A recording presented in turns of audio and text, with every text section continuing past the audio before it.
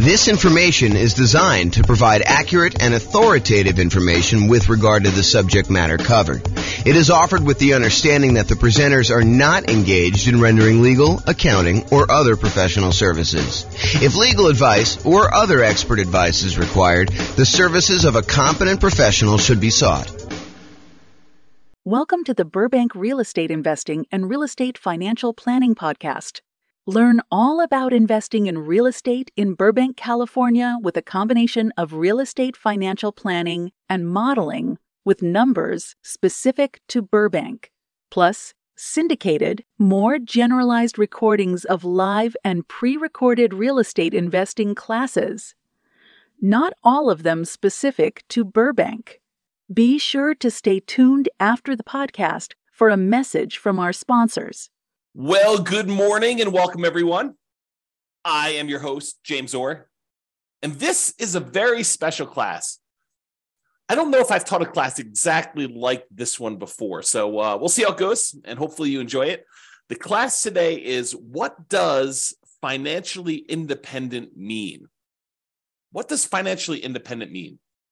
So let's give a little background about why I decided to do this class. So here's kind of where I'm at right now, what I'm thinking about. So many real estate investors, not everybody, but many real estate investors who have been owning real estate for the last, 5-10 years, maybe even longer, especially ones with very low mortgage interest rates. And the lower your mortgage interest rate, typically the faster you're paying down principal on your loan. So the lower your mortgage interest rate, the more principal you pay early on in the loan. And oddly enough, the less it changes, the less the amount you're paying down in principal changes over time. Technically, and I think this math is correct. I proved it to myself before, but it's been a long time since I've done it. The amount of principal you pay down on a loan actually increases by whatever the mortgage interest rate is.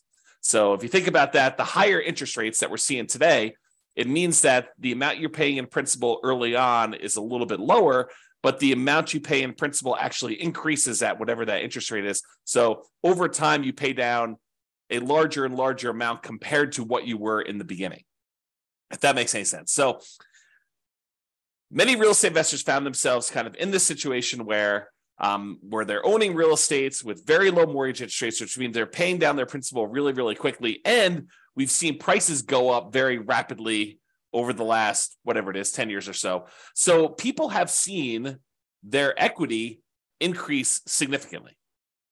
A lot of people are sitting on very high amounts of equity in their properties, and rents are lagging a little bit. I mean, rents are up, but they're, maybe they're going down now. I mean, it may have overshot a little bit, but we're seeing rents not quite keep up with the increase in interest rates and the increase in prices that we've seen. So rents are lagging behind a little bit. So when you combine these kind of lagging rents with this super significant increase in equity from both having these really low mortgage interest rates and paying down a lot of principal and prices going up, the overall return on equity on the properties that you own have been going down.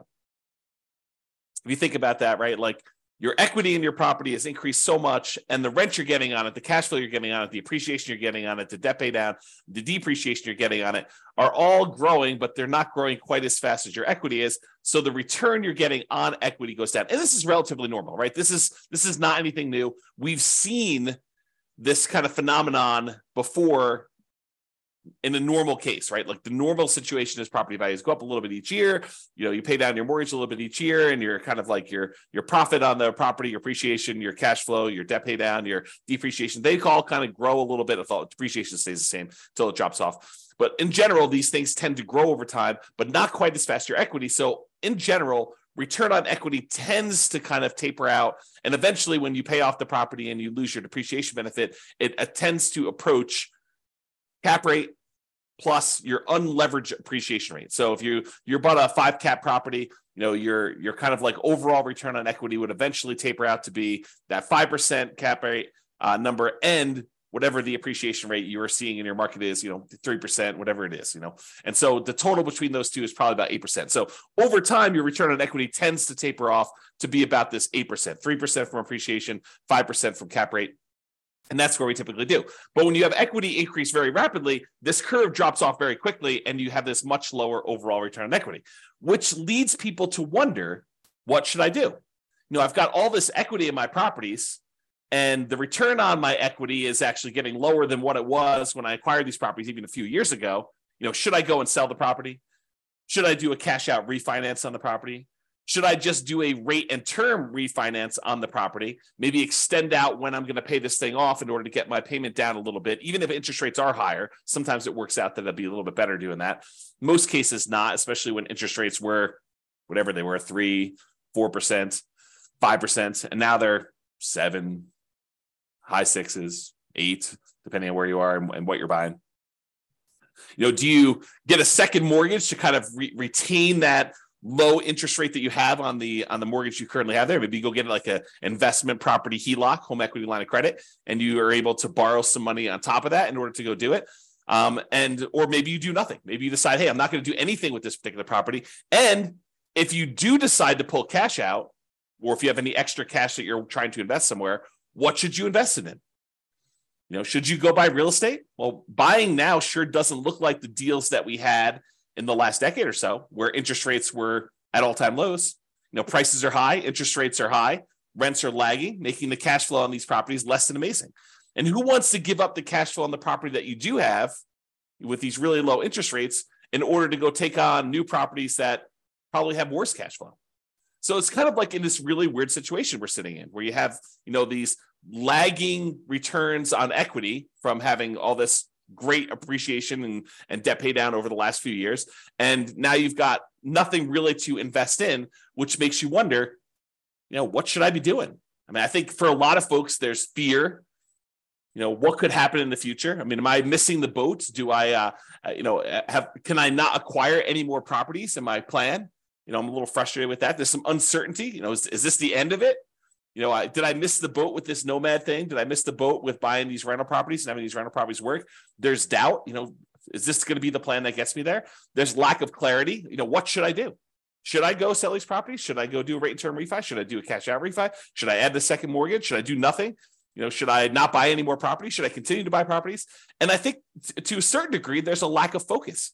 We're thinking about all these different options that we have, and we're thinking, well, maybe I should go look at something new, some type of shiny object. Should I go, speculate in land? Should I go, learn how to buy properties creatively subject to? Because, there's all these low interest rate loans out there. Maybe I should go acquire properties that way. Maybe I should go and do short-term rentals to get my cash flow up on properties. Maybe I should start doing accelerated depreciation or bonus depreciation in order to be able to overcome some of this negative cash flow stuff. Maybe I should do that in order to generate down payments for buying more properties. Like there's all these different options to think about. But then you start thinking, well, maybe I should stick to the plan. Maybe I should go and buy more properties so that I can use the equity I'm seeing in those, even if cash flow isn't amazing, to then go pay off, half of the properties that I keep. Buy 10, sell off 5, pay off the remaining 5. There's that strategy if you want to do that. Or maybe I should take extra cash flow and pay down my mortgage right now. So there's all this sort of like fear, uncertainty, doubt, lack of clarity, lack of focus. And honestly, these decisions are really driven by, what is your desired outcome? What do you really want from this thing? And for most of us, that's ultimately financial independence. And to be even clearer, a lot of times it's usually faster path to financial independence and or a safer path to financial independence, right? Because I think a lot of us, not everybody, but a lot of us will ultimately get to financial independence, even if we don't do anything crazy, anything aggressive, anything, taking action into our own hands and optimizing, right? But I think a lot of folks are like, well, if I can get there 10 years faster and I don't have to work the job that I don't love, or maybe some people love their job, but a lot of people are like the job that I don't love. If I can stop working that 10 years earlier, that's awesome. Or 20 years earlier. Or if I can do it where I have a much higher probability of being successful, because nothing is really guaranteed. There are very few things that are guaranteed. We'll talk about a couple things tonight that are guaranteed, or this morning. I'm in my own world. There are a few things that are guaranteed, but maybe we can make things safer where we have a higher probability of achieving our goals, our financial independence goals. Or if you're already financially independent, I think about my situation. For me, it's more of a margin of safety. we're living at a certain level. And if the investments don't go the way that we hope that they will go, then I might need to make adjustments.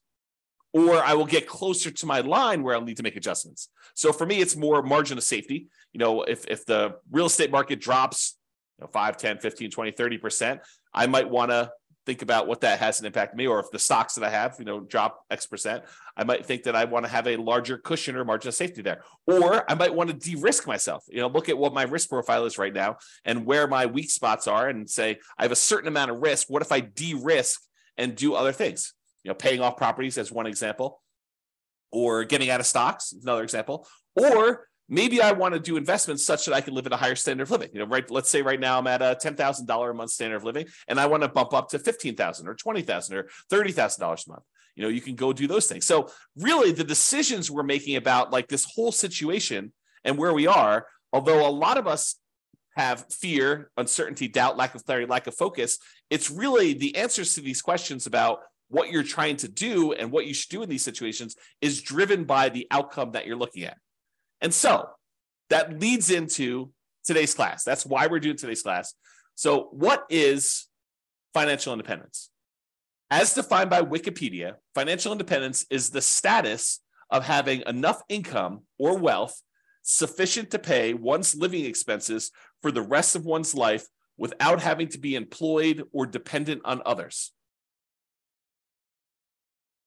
I could take time to break that down. I'm not sure I'm going to take the time to break that down, but like there's this whole thing of each part of that and what it means. Like, for example, like I when I heard this time, I was like, I really latched onto this idea of dependent on others. Well, does that mean if you have rental property and you still are managing that yourself, are you dependent on others?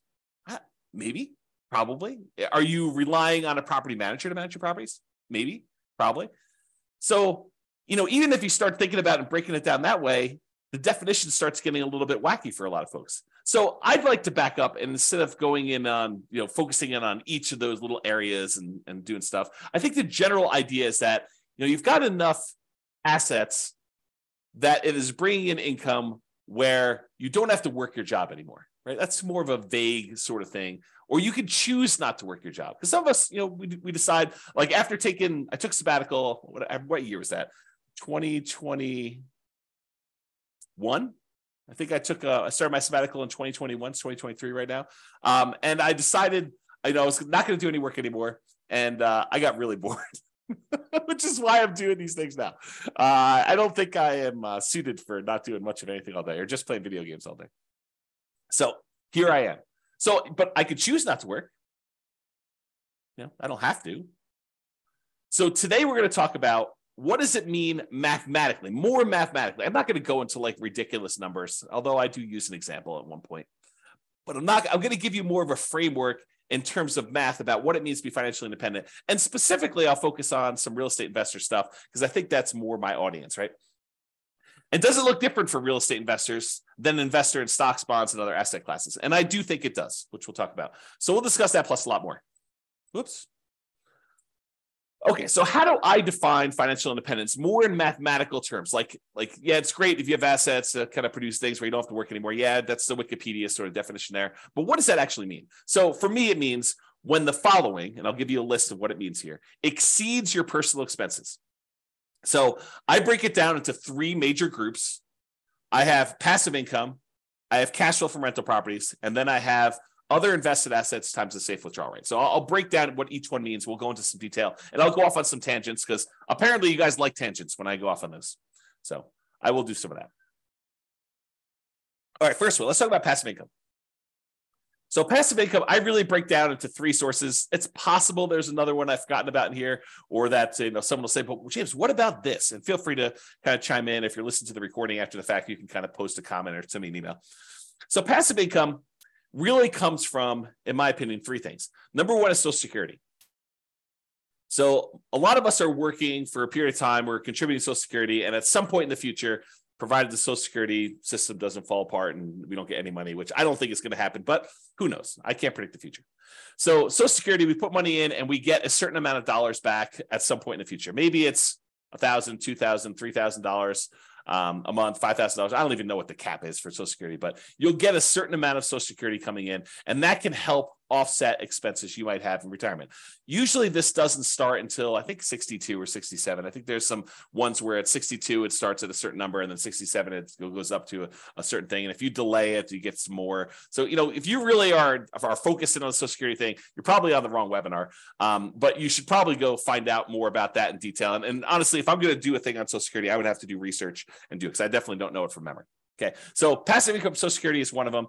Passive income from pensions is another, which is similar to Social Security. In some jobs, you actually have a pension where you're contributing a certain amount of money for your paycheck. It goes into this centralized fund. And I'm oversimplifying all this stuff, right? I'm not an expert on pensions or Social Security or annuities, which is the next one. So pensions, you're kind of contributing from a certain job that you put money into a pension. The pension invests that money and they pay out a certain thing when you retire, and you get that thing. What's interesting about pensions, and specifically, is maybe they're not small enough, but they're small enough in my mind where I have to think about the kind of black box versus detail model. And the black box versus detail model works like this. Sometimes it's helpful to simplify something down to a black box. For example, annuities as a black box would be, I put $100,000 into a black box and it pops out, $2,500 per year until I die. That's the black box. But what's happening inside the black box? Well, inside the black box is an insurance company. And the insurance company for an annuity,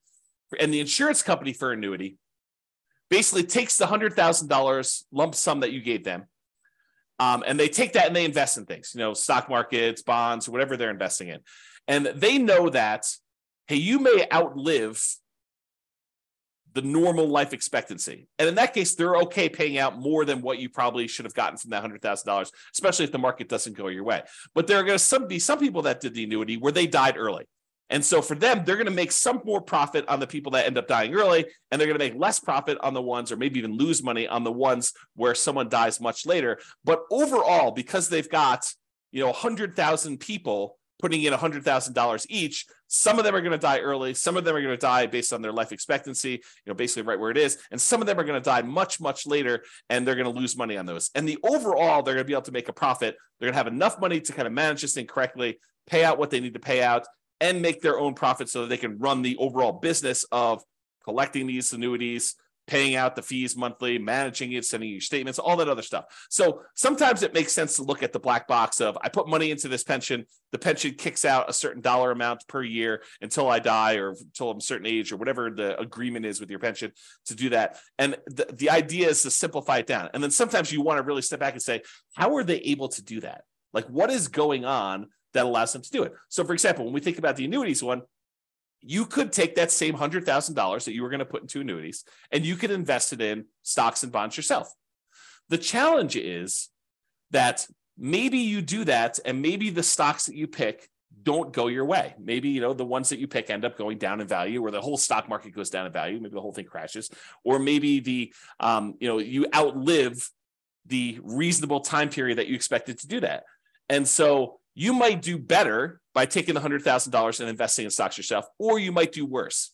But the insurance company, because they're doing this in the aggregate for all these different people, they can kind of mitigate those risks across a large number of people. And so the amount that they pay out for the annuity is probably less than you might be able to do on average yourself, because they've got costs and they've got, some people might do better, some people might do worse.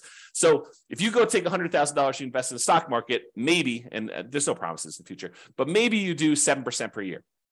You can figure out, with 7% per year, and you taking out a certain amount, whatever it is, safe withdrawal rate on that money that you do, you can take out a certain amount of money and kind of live off that. But with an annuity, you put $100,000 in, and they tell you, look, we're guaranteeing, I'm putting that in quotes because it's an insurance product. And so we're guaranteeing that you actually will pull out $2,500 a year, which is probably lower than your 4% safe withdrawal rate number. They're trying to be conservative, and they need to make a profit. And they're kind of like guaranteeing that you will have this until you die.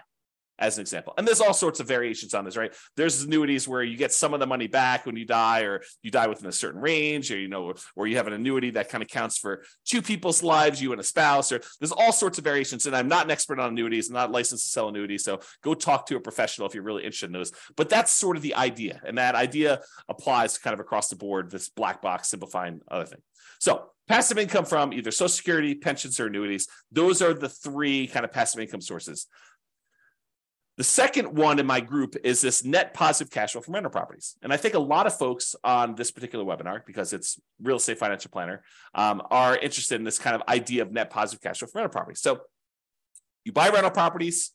In some cases, they have positive cash flow when you buy them initially, especially right now with really high interest rate and really high prices. Maybe not all of them, and if you're putting very little down, maybe not all of the ones you're buying now have positive cash flow to start with. But over time, rents tend to increase with inflation, kind of like creeps up a little bit. And because a lot of your costs are fixed, like your mortgage payment, which is usually a big percentage of your expenses on a property, your taxes and your insurance and all that tends to go up with inflation as well. But because your mortgage payment is a rather large percentage and your rents are going up and your rent is the big number on top, cash flow tends to improve over time on your rental properties. And if you start out negative, it'll eventually increase and become positive.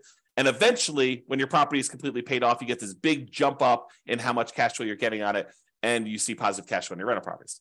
Okay, so over time, this net positive cash flow from rentals can increase as you're doing it. The interesting thing, man, I'm going off on some weird tangents today. So the interesting thing about cash flow and rental properties, let me teach safe withdrawal rate first, and I'll come back to this concept. But there's something interesting about cash flow and rental properties as compared to investing in stocks that is a little bit different. So we'll talk about that next. So why don't I do this? I'll go talk about safe withdrawal rate, and then we'll come right back to this. And Nick or Nathan, I see both your names right together. One of you remind me if I go off track and I forget to come back. It's possible I will forget to come back, but I'm holding you guys responsible. So safe withdrawal rate times money invested in other assets. So we covered so far passive income, that's Social Security, pensions, annuities. We did that already. I also talked very briefly about net positive cash flow and rental properties, which I'll go into a lot more detail here in a little bit.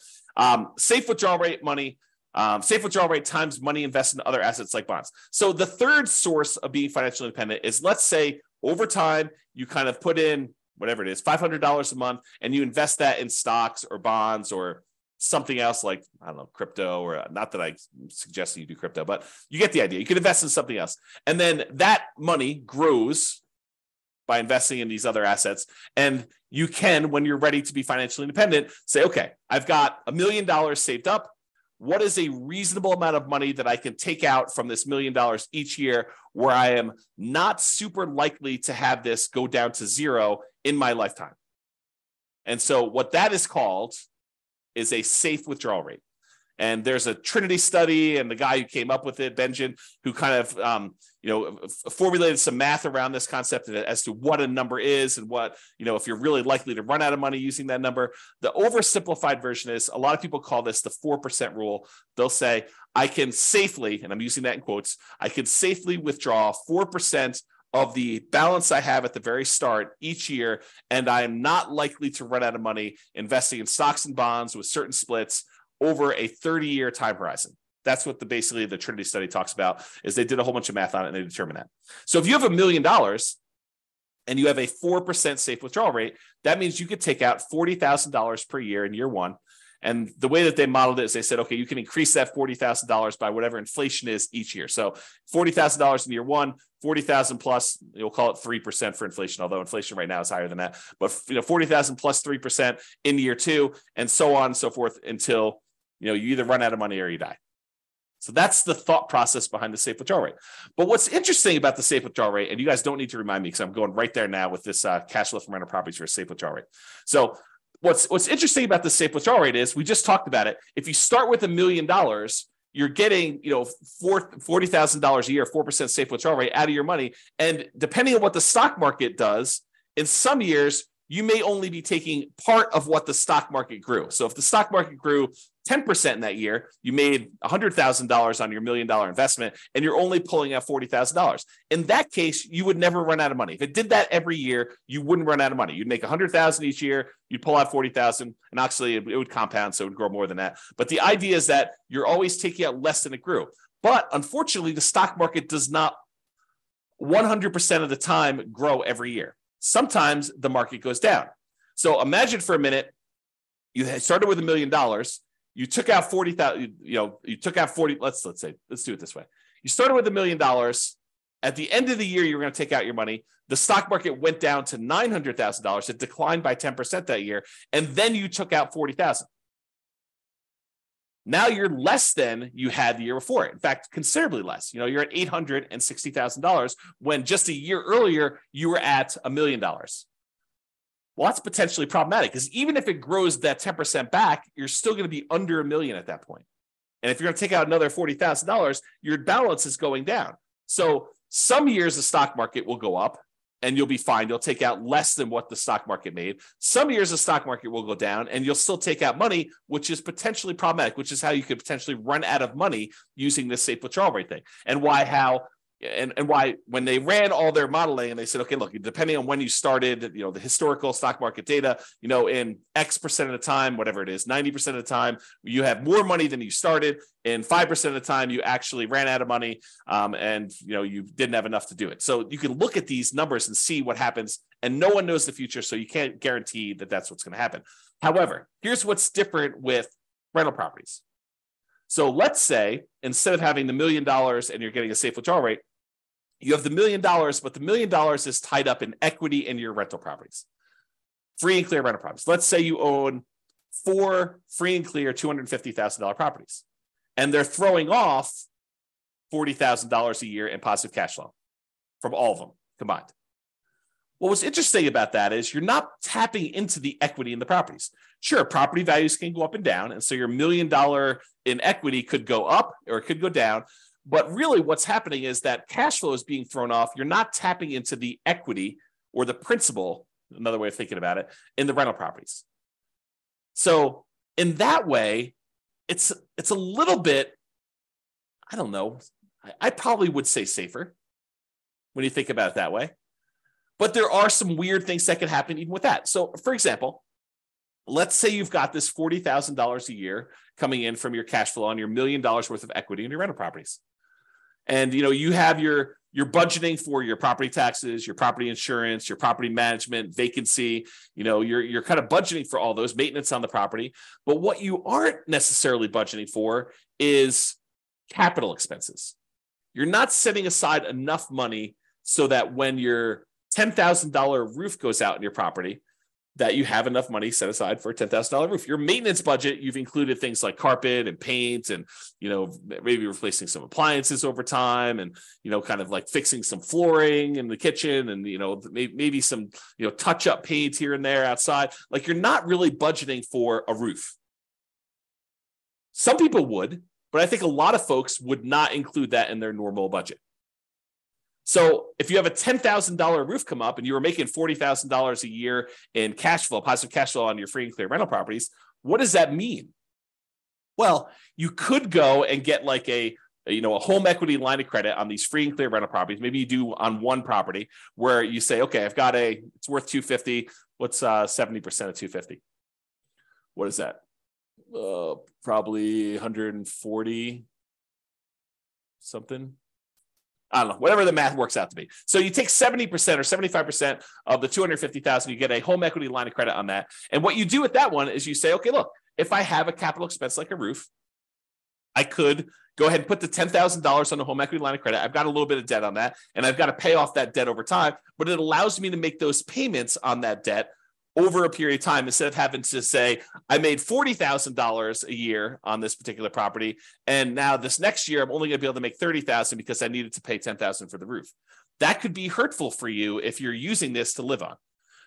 Instead, you could say, okay, I'm going to get $40,000 a year. I'm going to put this HELOC on this property, and I got to make payments on it, so I'm going to reduce it, but I'm not going to reduce it by the full $10K.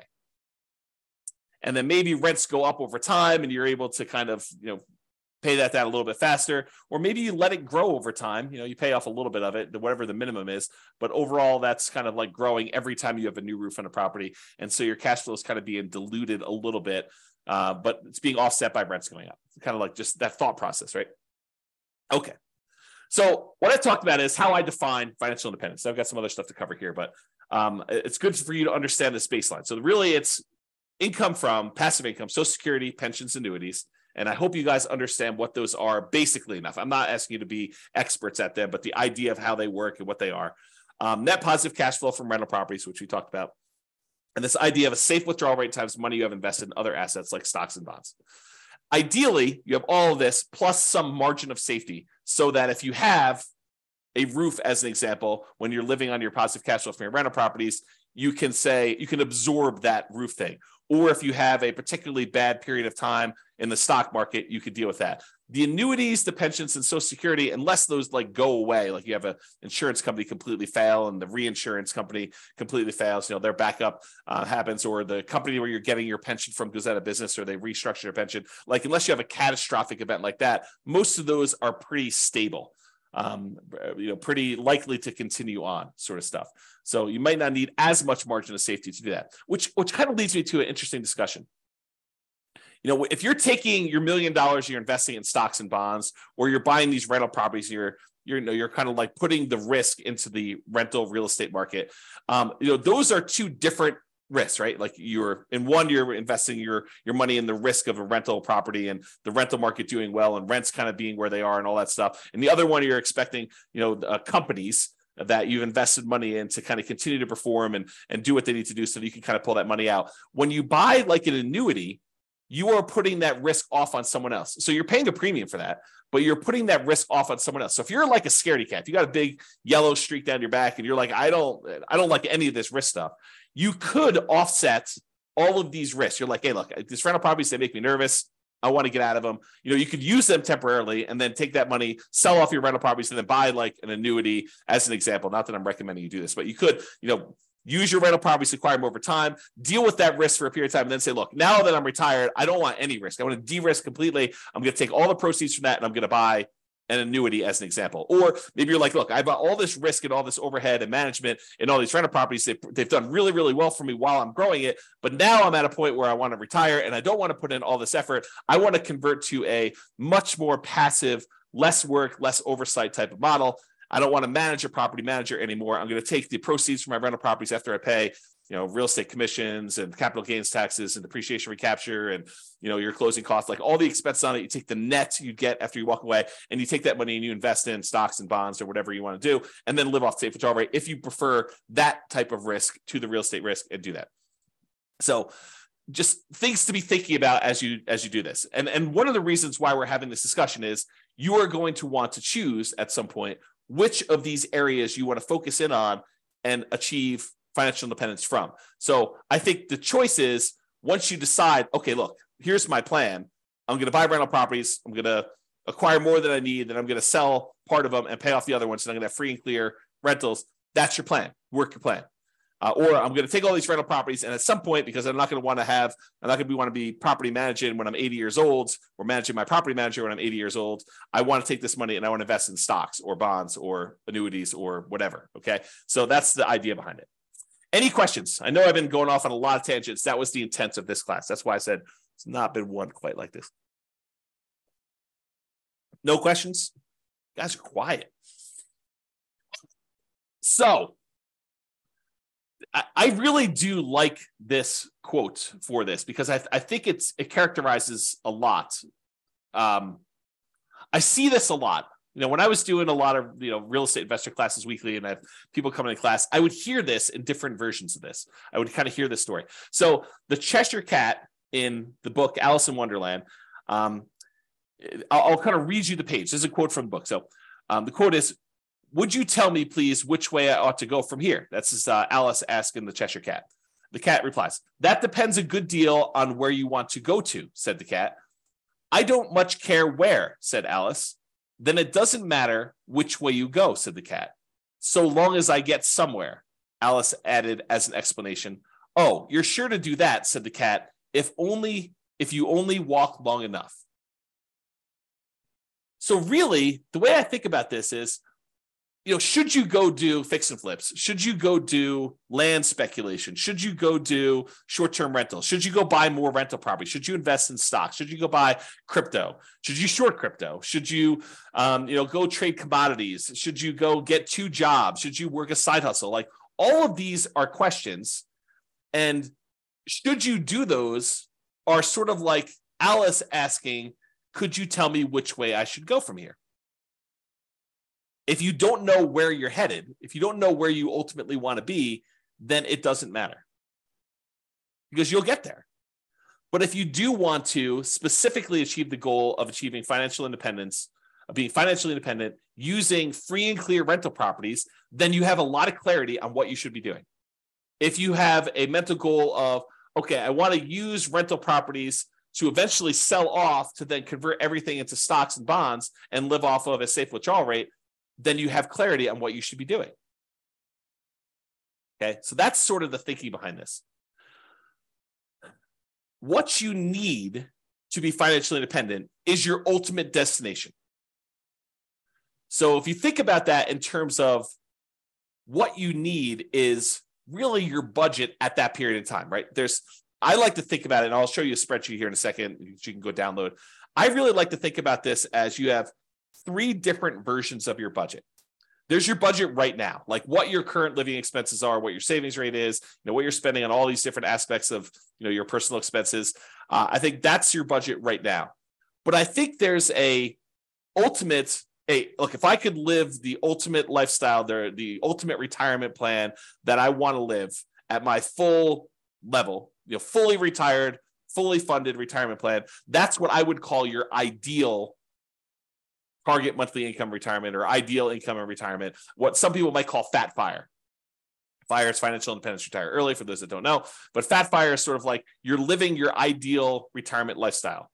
And I do think there's one in the middle. And I like to refer to that one as your minimum target monthly income retirement, or your lean FIRE is another way of kind of saying that. Or another way of saying it is like if poop hit the fan at my job, and I was like, I just can't work here anymore. What's like the minimum you would need to live a life where you don't technically have to work anymore? You could choose to do some additional work to kind of supplement and increase your lifestyle, whatever it is. But like, what's the absolute minimum? And I think, in my opinion, and I'll show you some ways to do this, but I think you should have a budget for today. I think you should have the budget for if poop hit the fan and I really needed to stop working, what's the minimum? Like, I don't have HBO Max and Prime and Netflix. I only have one. It's sort of like the kind of like take it down a level or two. I'm not traveling every 3 months. I'm traveling every year, once a year, like it's that sort of like minimum one for you. And it could be different, it could be I'm not traveling at all, right, for some folks, or maybe I sold my house, or I'm renting my house and I'm traveling all the time and I'm living in geographic arbitrage sort of situations where you're kind of living in a place that's got really low standard of living, like Portugal or Philippines or Thailand or whatever it is, Mexico. So you could kind of do that as your minimum target monthly income retirement. And then I think you need to do the budget for your ideal. And then once you know those, you say, look, if I'm doing my current path right now, this is what I currently have in assets and what they're producing for me. Here's my minimum. What would I need in assets? Like if I could kind of wave a magic wand, have my assets be supporting me in this lifestyle, what do I think that would look like? What would I have in Social Security, pensions, annuities? What would I have in cash flow from rental properties? What would I have invested at a safe withdrawal rate getting from stocks and bonds? And like, how does that break down? And then for the ideal one, you want to break that down too. So ideally, what you need to be financially independent is your ultimate destination. That's your budget.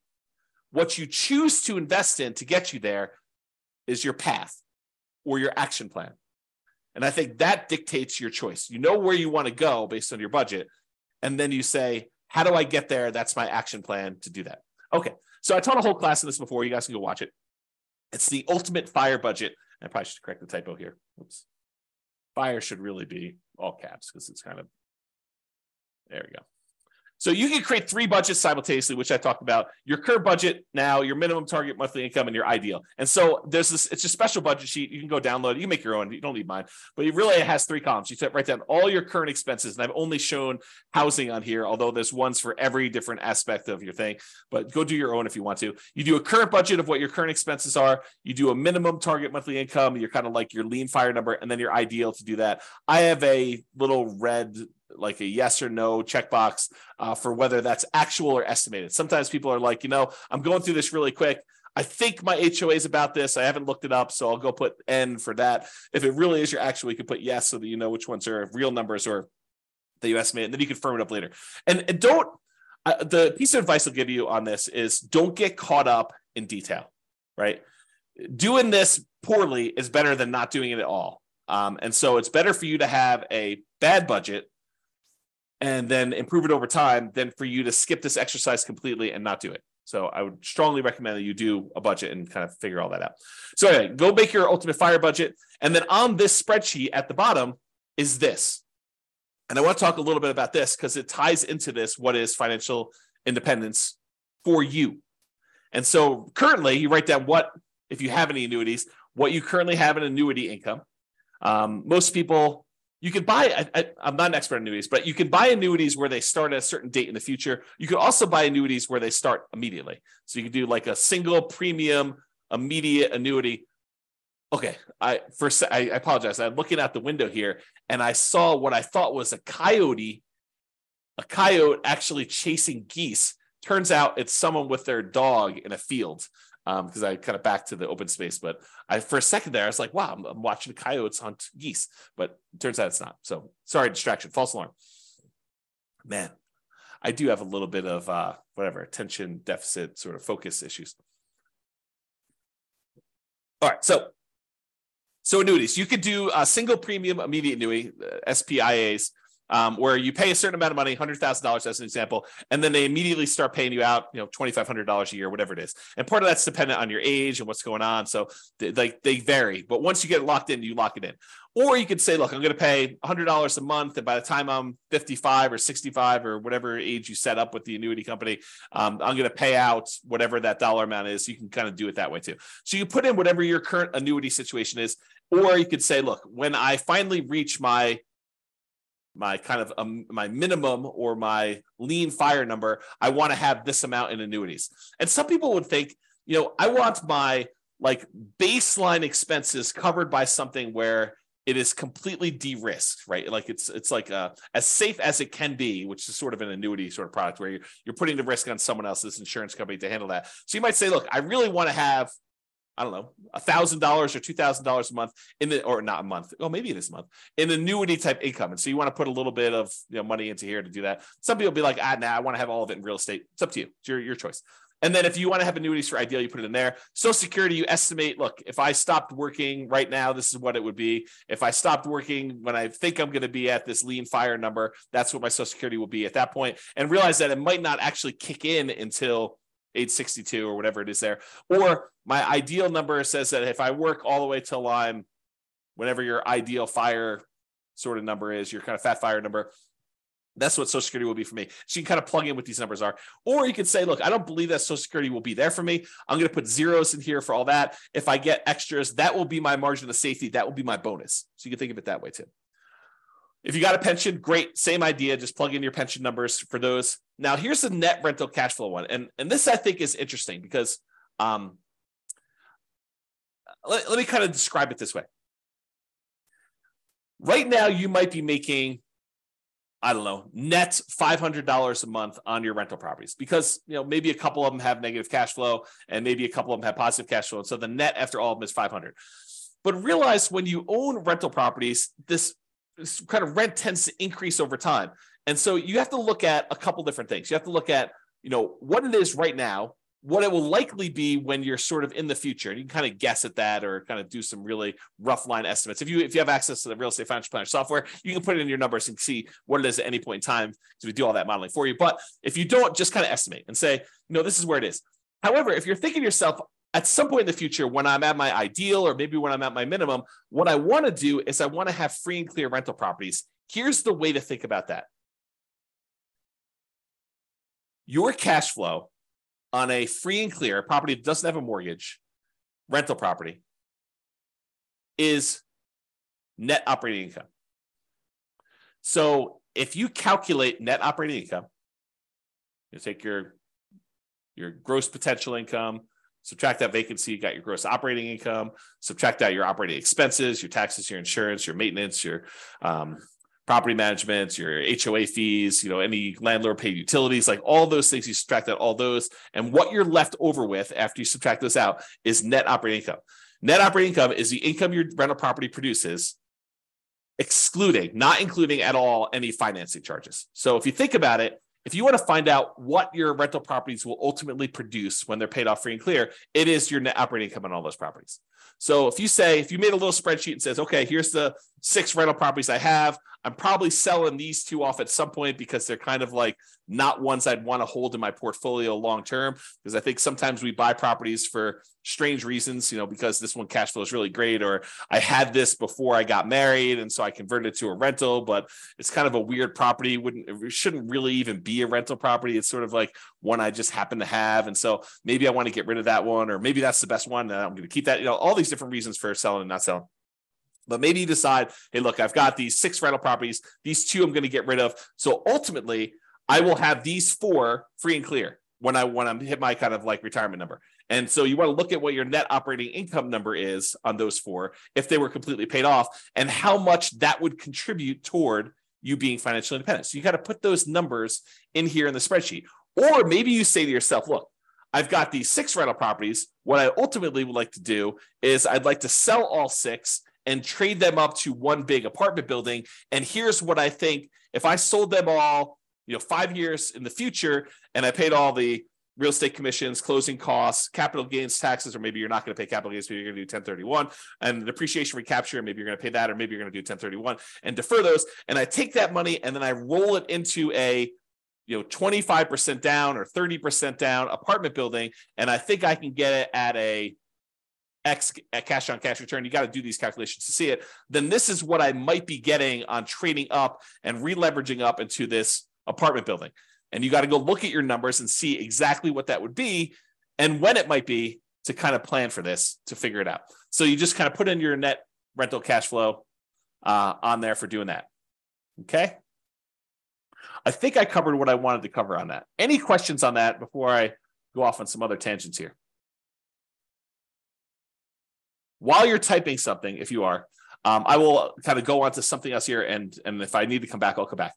So what the spreadsheet is designed to do is, because a lot of times we know these numbers, I said, let's go ahead then and solve for how much extra money you would need to support yourself. So the thinking in the budget, if you're going to go fill out the budget, at least my version of the budget, you go make all your budgets for your current, your minimum, and your ideal, and it kind of calculates all of your expenses for any of those 3 situations.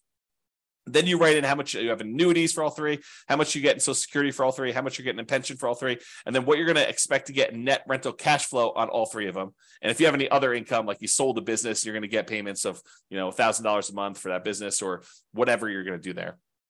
Then you add all these up, and then what it does, it says, okay, tell me what you believe your safe withdrawal rate is. Some people believe that it should be 3% to be more conservative. So the guy who originally came up with the idea, I think his name is Benjamin. He basically said recently that you can go as high as 5% or 5.25% or something like that. So he increased it from the 4% safe withdrawal rate that he originally came up with as an idea. So whatever you believe is true for you, go ahead and put that number in here for safe withdrawal rate. And then the spreadsheet will calculate how much you're getting from all these, and using a safe withdrawal rate, how much you would need to have saved up in addition to these other assets to be financially independent. So it'll do some like reverse math for you and tell you, okay, based on how much you got for annuities, Social Security, pensions, and net rental cash flow, and this 4% safe withdrawal rate, you would need to have $600,000 more invested in order to be able to be financially independent. So it'll do the math backwards. It doesn't have to be. You can kind of put in whatever number you want, but I think that's a helpful way to look at it to determine which way you want to go. That way you can decide, hey, I've already got these. If I don't do anything more, if I don't do any more action plan work toward that particular stuff in current, I can just focus in on saving money for this required investment at a safe withdrawal rate, investing in stocks and bonds, something like that. And if you think about it, in a market like we are, prices are up, interest rates are up, rents are sort of lagging. Is it the worst idea in the world for you to just put money away into something, stocks, bonds, index funds, whatever you're going to do, crypto? Not that I suggest crypto. Crypto's a little weird for me. But anyway, I digress. Let me just kind of focus in. Invest in whatever you want to do while you're waiting for the right other investment to come. And maybe that doesn't ever come, right? Maybe it becomes, well, turns out this stocks, bonds, whatever else I'm investing in is the right investment for me for now. I did, this is probably about 4 or 5 days ago. I did a class, and in the class, I talked about this idea of saving up to buy free and clear rentals. I said, one of the ways to avoid dealing with 7% interest rates is don't get a loan. and people, I think a lot of people are like, but the whole idea of doing real estate is to be leveraged. And so I showed the difference in time it took to be financially independent with somebody who was highly leveraged, like doing Nomad or 20% down or 25% down, versus somebody who took the time, is a little slower at first, but eventually you catch up very quickly. Someone took the time to save up all their money and then eventually buy properties free and clear. Same properties, except one, you got 5% down loans really early, or 20% down loans or 25% down loans earlier than you would for being completely free and clear. And the time difference between somebody doing the highly leveraged one and buying free and clear was not significant. It was a little slower, but it was not significant. And honestly, it de-risks you, or it changes your risk, because a lot of times you're investing in something else, stocks, bonds, or something else, while you're waiting to buy this property free and clear. But eventually you buy the property free and clear, and it's not that much longer. Like if you think, oh, it's going to take me twice as long. Nope. And depending on your city and the characteristics of your properties, it could be not that much longer at all, like a few years. Okay. So the reason I say that is this. So let's say you're like, okay, in the meantime, I will hoard my money and I will start saving up for a free and clear property. But inevitably, here's what's going to happen. At least I think this is what's going to happen for a lot of you, is you'll be saving, you'll be working toward having enough money to put, to buy a property free and clear without a mortgage at all. And when you have, pick an arbitrary number in the middle, 50% saved up, you will come across a real estate deal where it makes sense to buy it with 50% down. You'll say, look, I was saving up to buy this thing free and clear, but this is a great opportunity. This property works. And maybe interest rates have dropped back down a little bit by then. Maybe they're up higher than they were, but you're still like, this is still a great property. I'm able to buy this property. And because I've got this big chunk of money saved up, I can buy this property and get a 20% discount, something crazy. Like some really, really good opportunity will fall in your lap just because you're aware, you've got the resources lined up, and you're ready to go. And so maybe you plan to do a free and clear property, and by the time you get to 40% saved up, 70% saved up, the like deal of a lifetime drops in your lap, and you act on it because you have the resources and you're ready to go. Okay, so it could be something like that. But one of the takeaways from this is don't stress, relax, get some clarity on where you're ultimately going, and be ready to act on that plan. Okay. This is what I was talking about. Get clarity on what financial independence means to you. So when you are financially independent, what do you want it to look like? Do you want X dollars used in the purchase of annuities producing Y dollars per year per month? Like is your plan to have annuities, and like how much will you be setting aside to buy those annuities, and how much will you be getting per month or per year from those? What is the amount of money you're getting from pension from your job? Maybe zero. Or maybe it's money if you have a pension with your job. What's the amount of money you have coming in from Social Security? Like, what will that offset, and how much more will you need beyond that? And then cash flow from rentals. Do you want a certain number of free and clear rental properties producing Y dollars per month? And again, look at net operating income to determine what that will be. And will that be enough to support you? If you look, hey, look, I've got 4 rental properties now. If these were paid off right now, they would produce for me, $6,000 per month. Is that enough for you to be financially independent? You need to do your budget and see, right? You need to do your budget and determine if $6,000 a month, if my properties were free and clear, would that be enough for me? And then maybe you decide, hey, if these were free and clear, it would get me to be financially independent. Maybe I should take that money and actually start paying down the mortgages. Or maybe you should take that money, invest in stocks or bonds or whatever it is, get a slightly higher return. And when you have enough as a big lump sum, take that and pay off a mortgage in full. Because you don't really get any cash flow benefit by paying a little bit more down on your mortgage, right? You're basically making $200 a month in positive cash flow, and you owe $200,000 on it. If you go pay $1,000 and reduce that $200,000 mortgage down to $199,000, it doesn't improve your cash flow at all in the short term. Your cash flow is still going to be that $200 a month. You pay down another $1,000 and go down to $198,000 that you owe. It doesn't improve your cash flow at all. So it doesn't have any short-term effects. Really, the only impact it has is you pay a little bit less interest on that mortgage. And if your mortgages are old mortgages where they're at 3, 4, 5%, you are literally earning 3, 4, 5% on that extra $1,000 that you used to pay down the mortgage. You're not getting any more return than that. Now, if you have a 7% mortgage that you just got and you pay down an extra $1,000 on that mortgage, guess what the return on that is? 7%. That becomes super interesting. It kind of now dictates which mortgages we should pay off to kind of do this. And there's some weird exceptions, right? Because if you're down to like the last $50,000 on a mortgage and that mortgage payment was $2,000 a month, it looks really different. Although this is not mathematically correct, it looks really different if you pay off $50,000 on that mortgage and you free up $2,000 a month or about $24,000 a year in extra cash flow, right? If you owned you owned a mortgage for a long period of time, you owe $50,000 left on it, and the mortgage payment is $2,000 a month. When you pay that mortgage off, when you finally pay off that $50,000, your cash flow immediately improves by $24,000 a year, $2,000 a month. Even though technically you're only getting a return of whatever the interest rate is, now that the mortgage is paid off, your cash flow immediately improves by that $2,000 a month because you don't need to make that mortgage payment anymore. Kind of crazy. Okay. So I went off on a tangent. I'm not sure how far back to go to pick up. So we had this thing here. I said, do you want a certain number of free and clear rental properties producing X, Y dollars per month?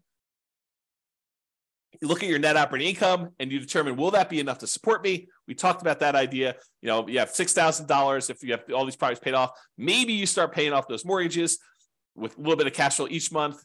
That should speed things up a little bit to getting there. Or maybe you say, look, I'm going to invest money in the stock market until I get a completely enough to pay off a mortgage in full. And then you do that. That tends, and it really depends on the interest rate, but that tends to be a slightly faster path. It has new risk and it introduces the risk of investing in the stock market, but that tends to be a faster path to being financially independent. If you invest in the stock market at, let's call it 8% or 7%, and then you eventually use that money once you get enough to pay off a 3% mortgage, that's faster than taking a little bit of money each month. And instead of investing in the stock market, you paying off a 3 or 4 or 5% mortgage because the money is growing at 7 or 8% in the stock market and not just growing at 3 or 4%.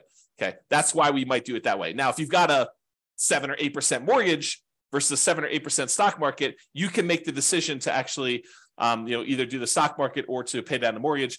The other problem with the paying down the mortgage is equity is illiquid. It's hard to get at. It's harder to get at than it is to just call your stock market brokerage company and say, send me a check. Liquidate my account and send me a check. Oh, there's a really cool eagle out there. I gotta stop. I may need to close the window when I do these. Yeah, so you may want to go and you call a company and say, send me the check for this. It's a lot easier than trying to get a HELOC on your property, and then you're also paying money on the HELOC, and this other one you're liquidating. So I don't know, there's things to consider there. So cash flow and rentals, we talked about doing free and clear ones, or you could say, look, I want to have 10 leverage rental properties producing Y dollars a month.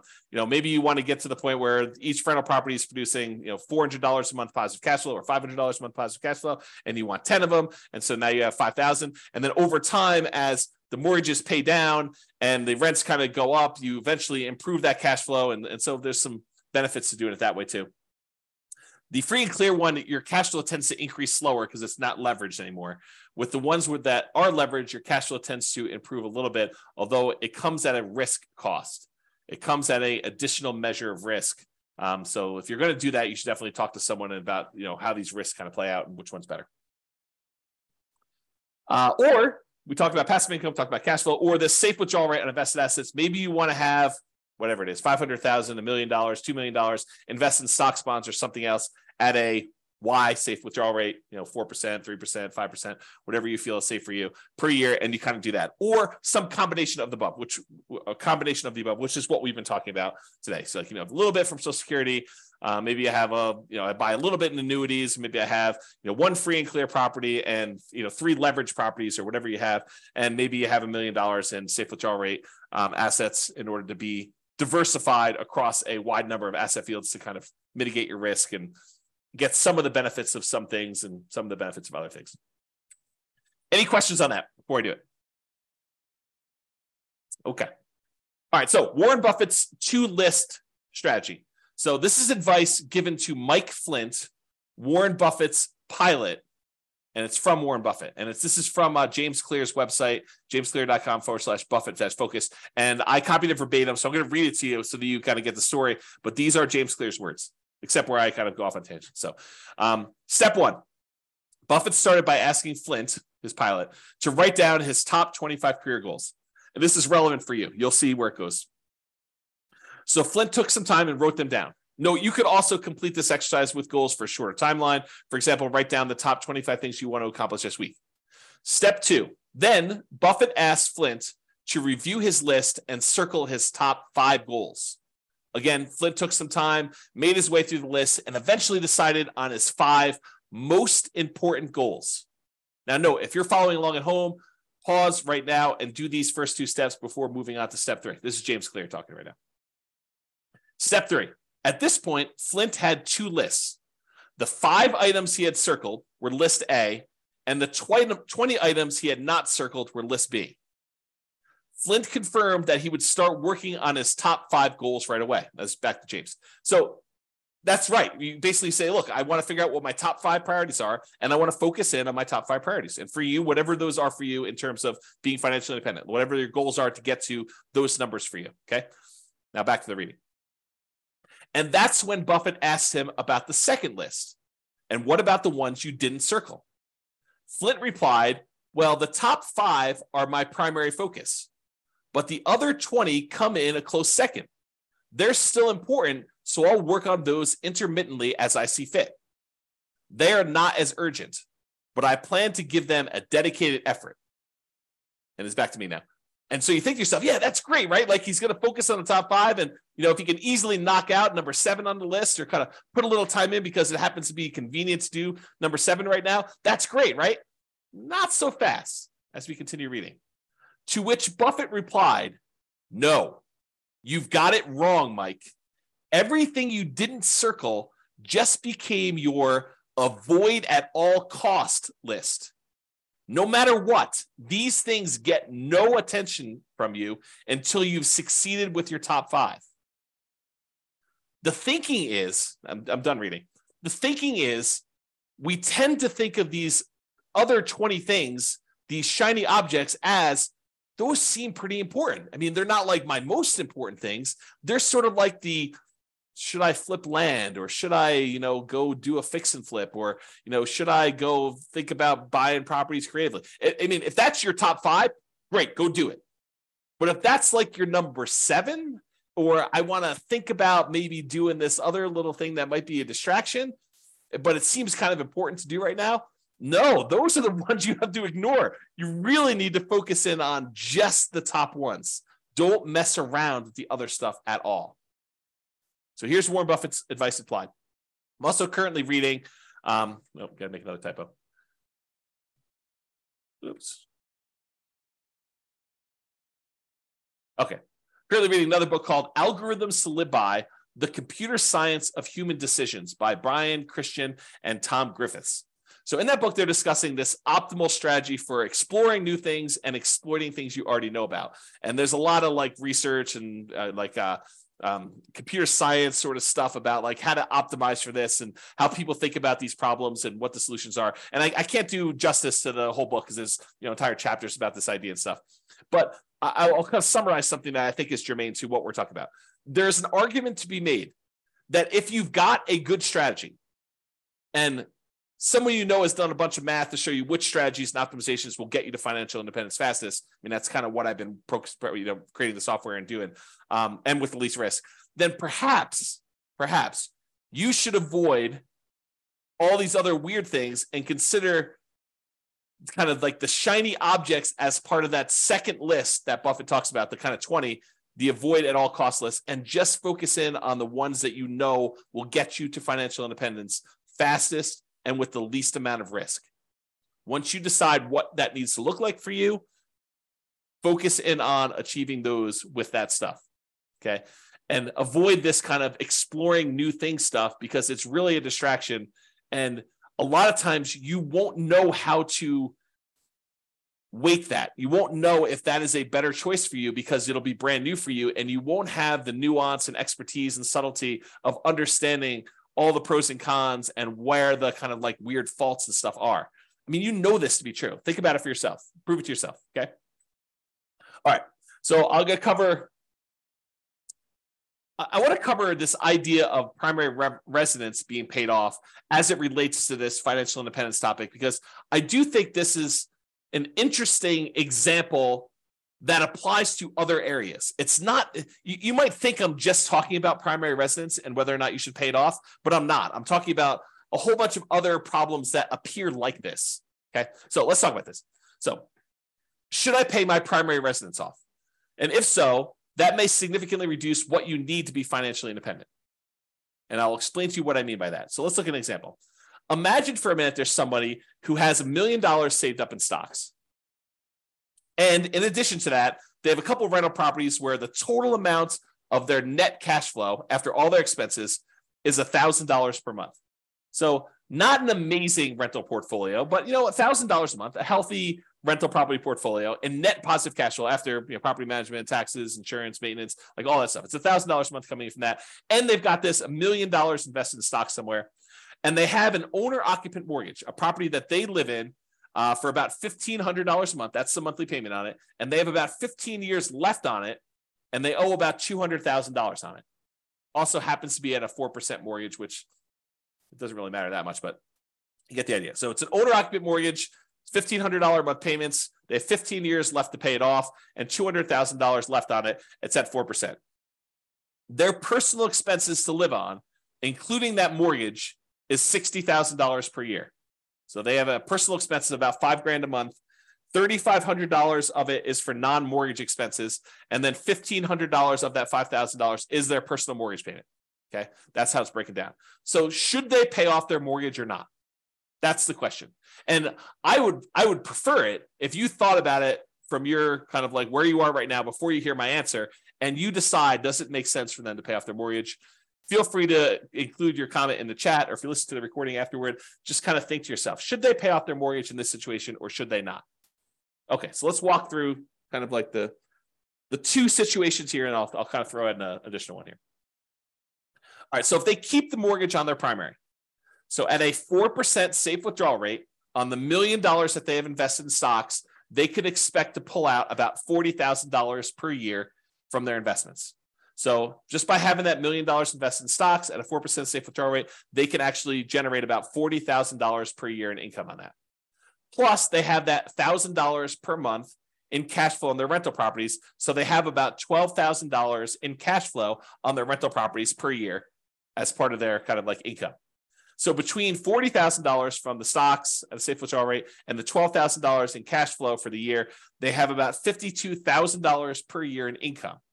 But they have $60,000 per year in expenses. So technically, they're not financially independent, right? They need $60,000. They got $52,000 a year achieved. So they're 86.7% of the way there. So if they don't do anything, if they don't pay it off, they're not financially independent. However, what if they do pay off their primary?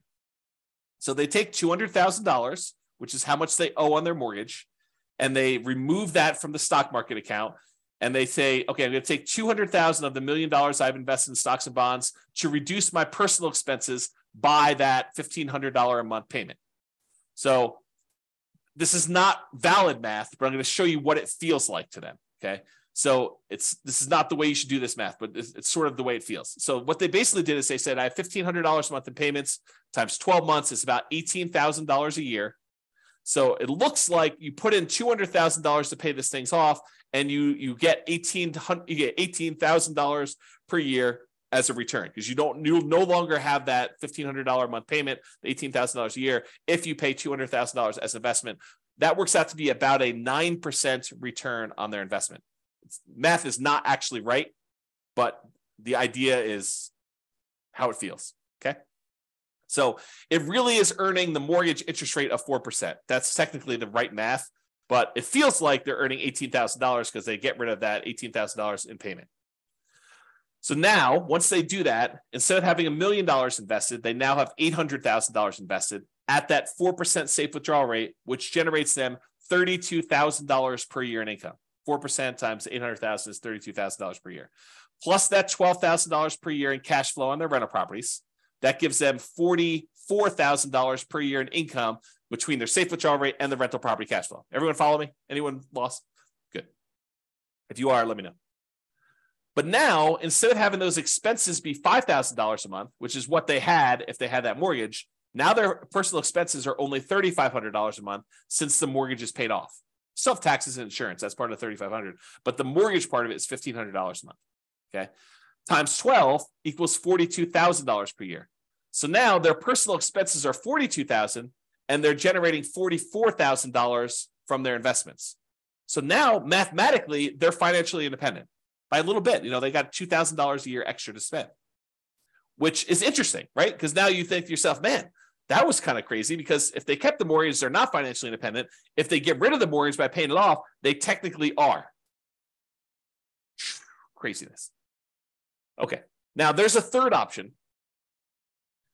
They could choose to not pay off the primary residence, keep the $200,000 invested, but just pretend, just arbitrarily, I am financially independent, even though mathematically you don't meet the definition, right? We're financially independent. We're not going to work anymore. They would be withdrawing higher than their 4% safe withdrawal rate from that $1 million, right? Because they're short. They're short by $8,000 a year because they were making $52,000 a year in income, and they're short and they need $60,000. So for a while, for 15 more years, they're pulling out an extra $8,000 per year from their stock market portfolio. So they would be withdrawing higher than that 4% safe withdrawal rate.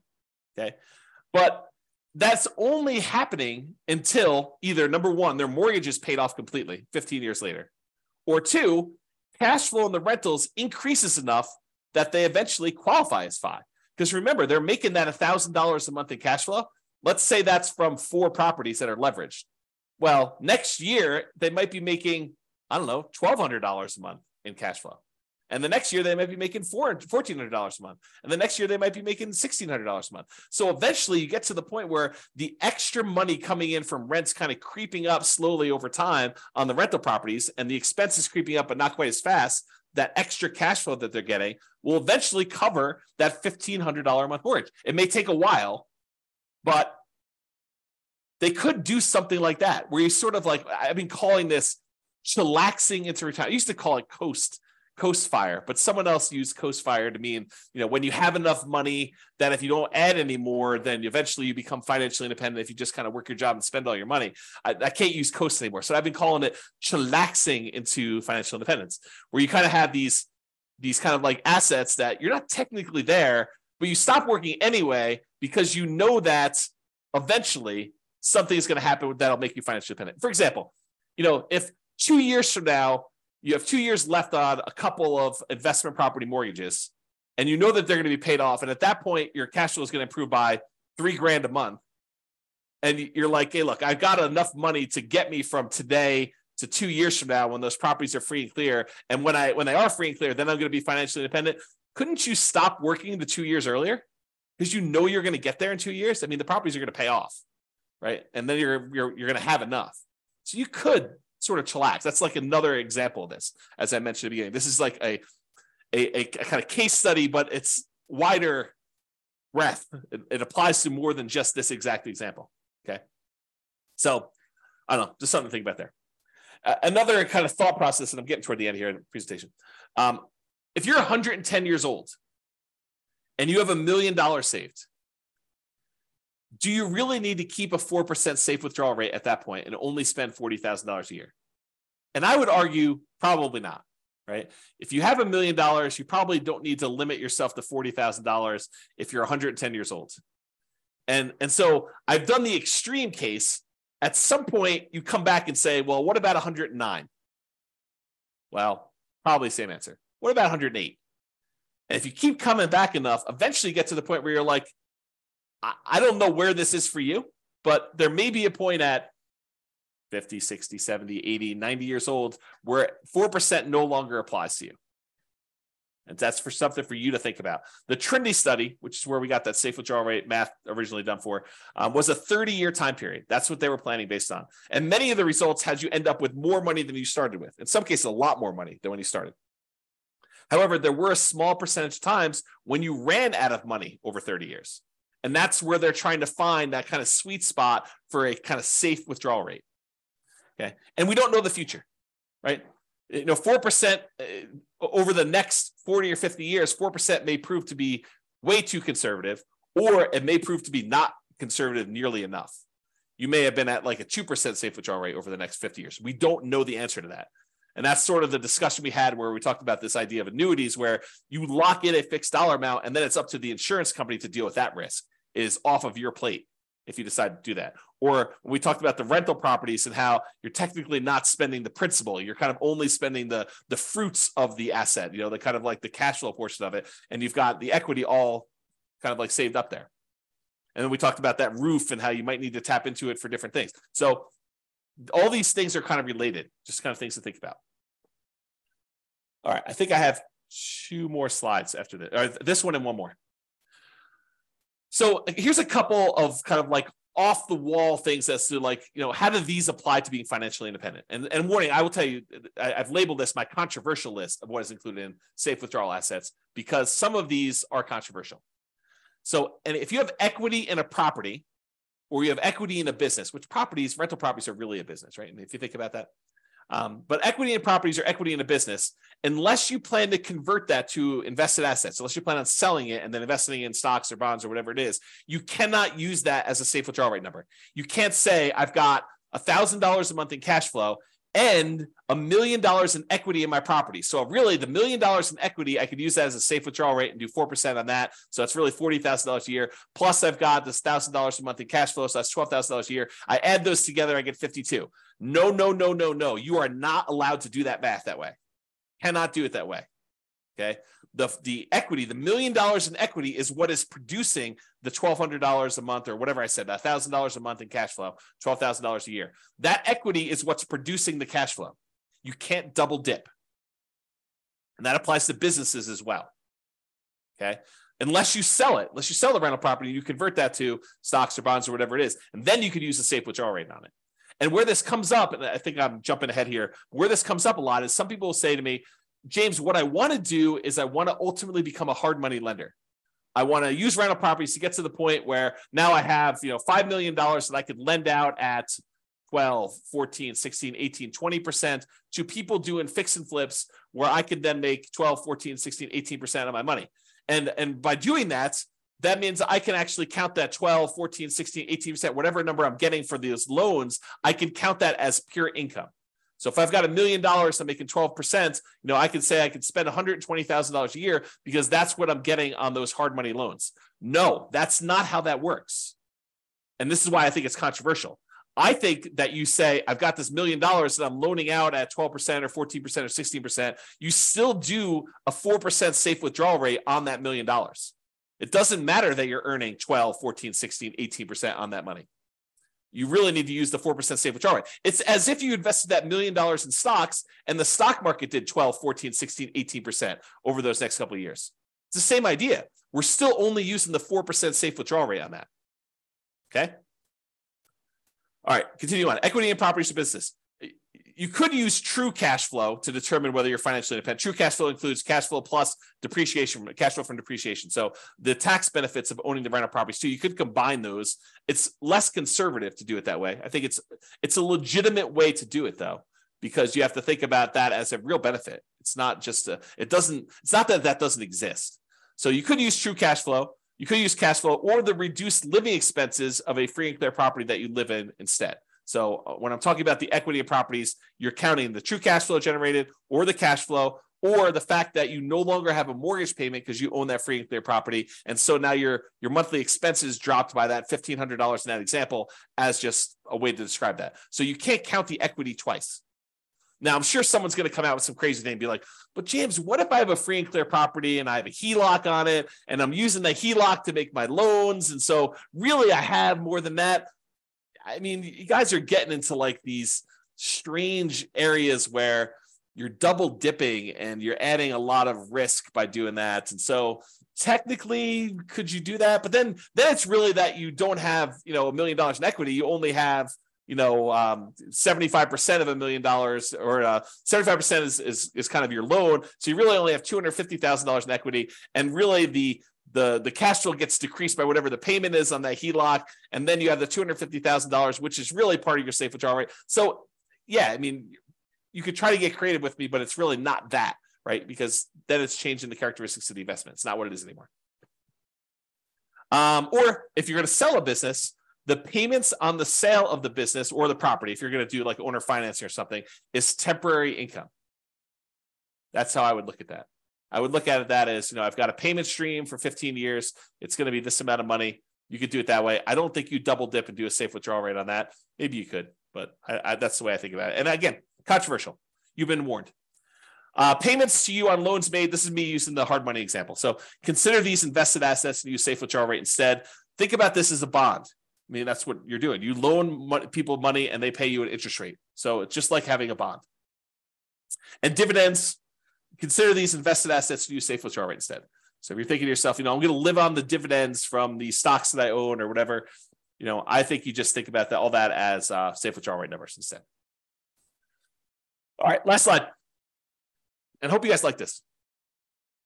So the question is, should I blank my either rental property or regular property? And the question of, should I sell my rental property? Should I sell my property? Should I cash out, refi my property? Should I cash out, refi my rental property? Should I, do a rate and term refinance on my rental property? Should I add a second mortgage to my rental property? Should I pay off my rental property? Should I do nothing to my rental property?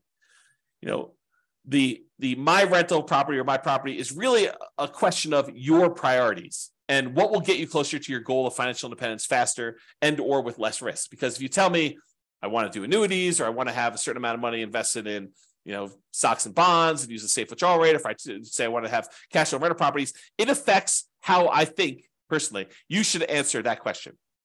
There are non-mathematical questions and analysis about that, which I'm planning on doing a class on that. I'm not sure it'll be tomorrow, but soon. I think I'm going to do a question about like the non-mathematical questions of should I sell or should I refi my rental property? And then I think there are math-based analysis about that. Doing the analysis to say, here's the amount of return I'm getting from appreciation and debt pay down and cash flow and tax benefits.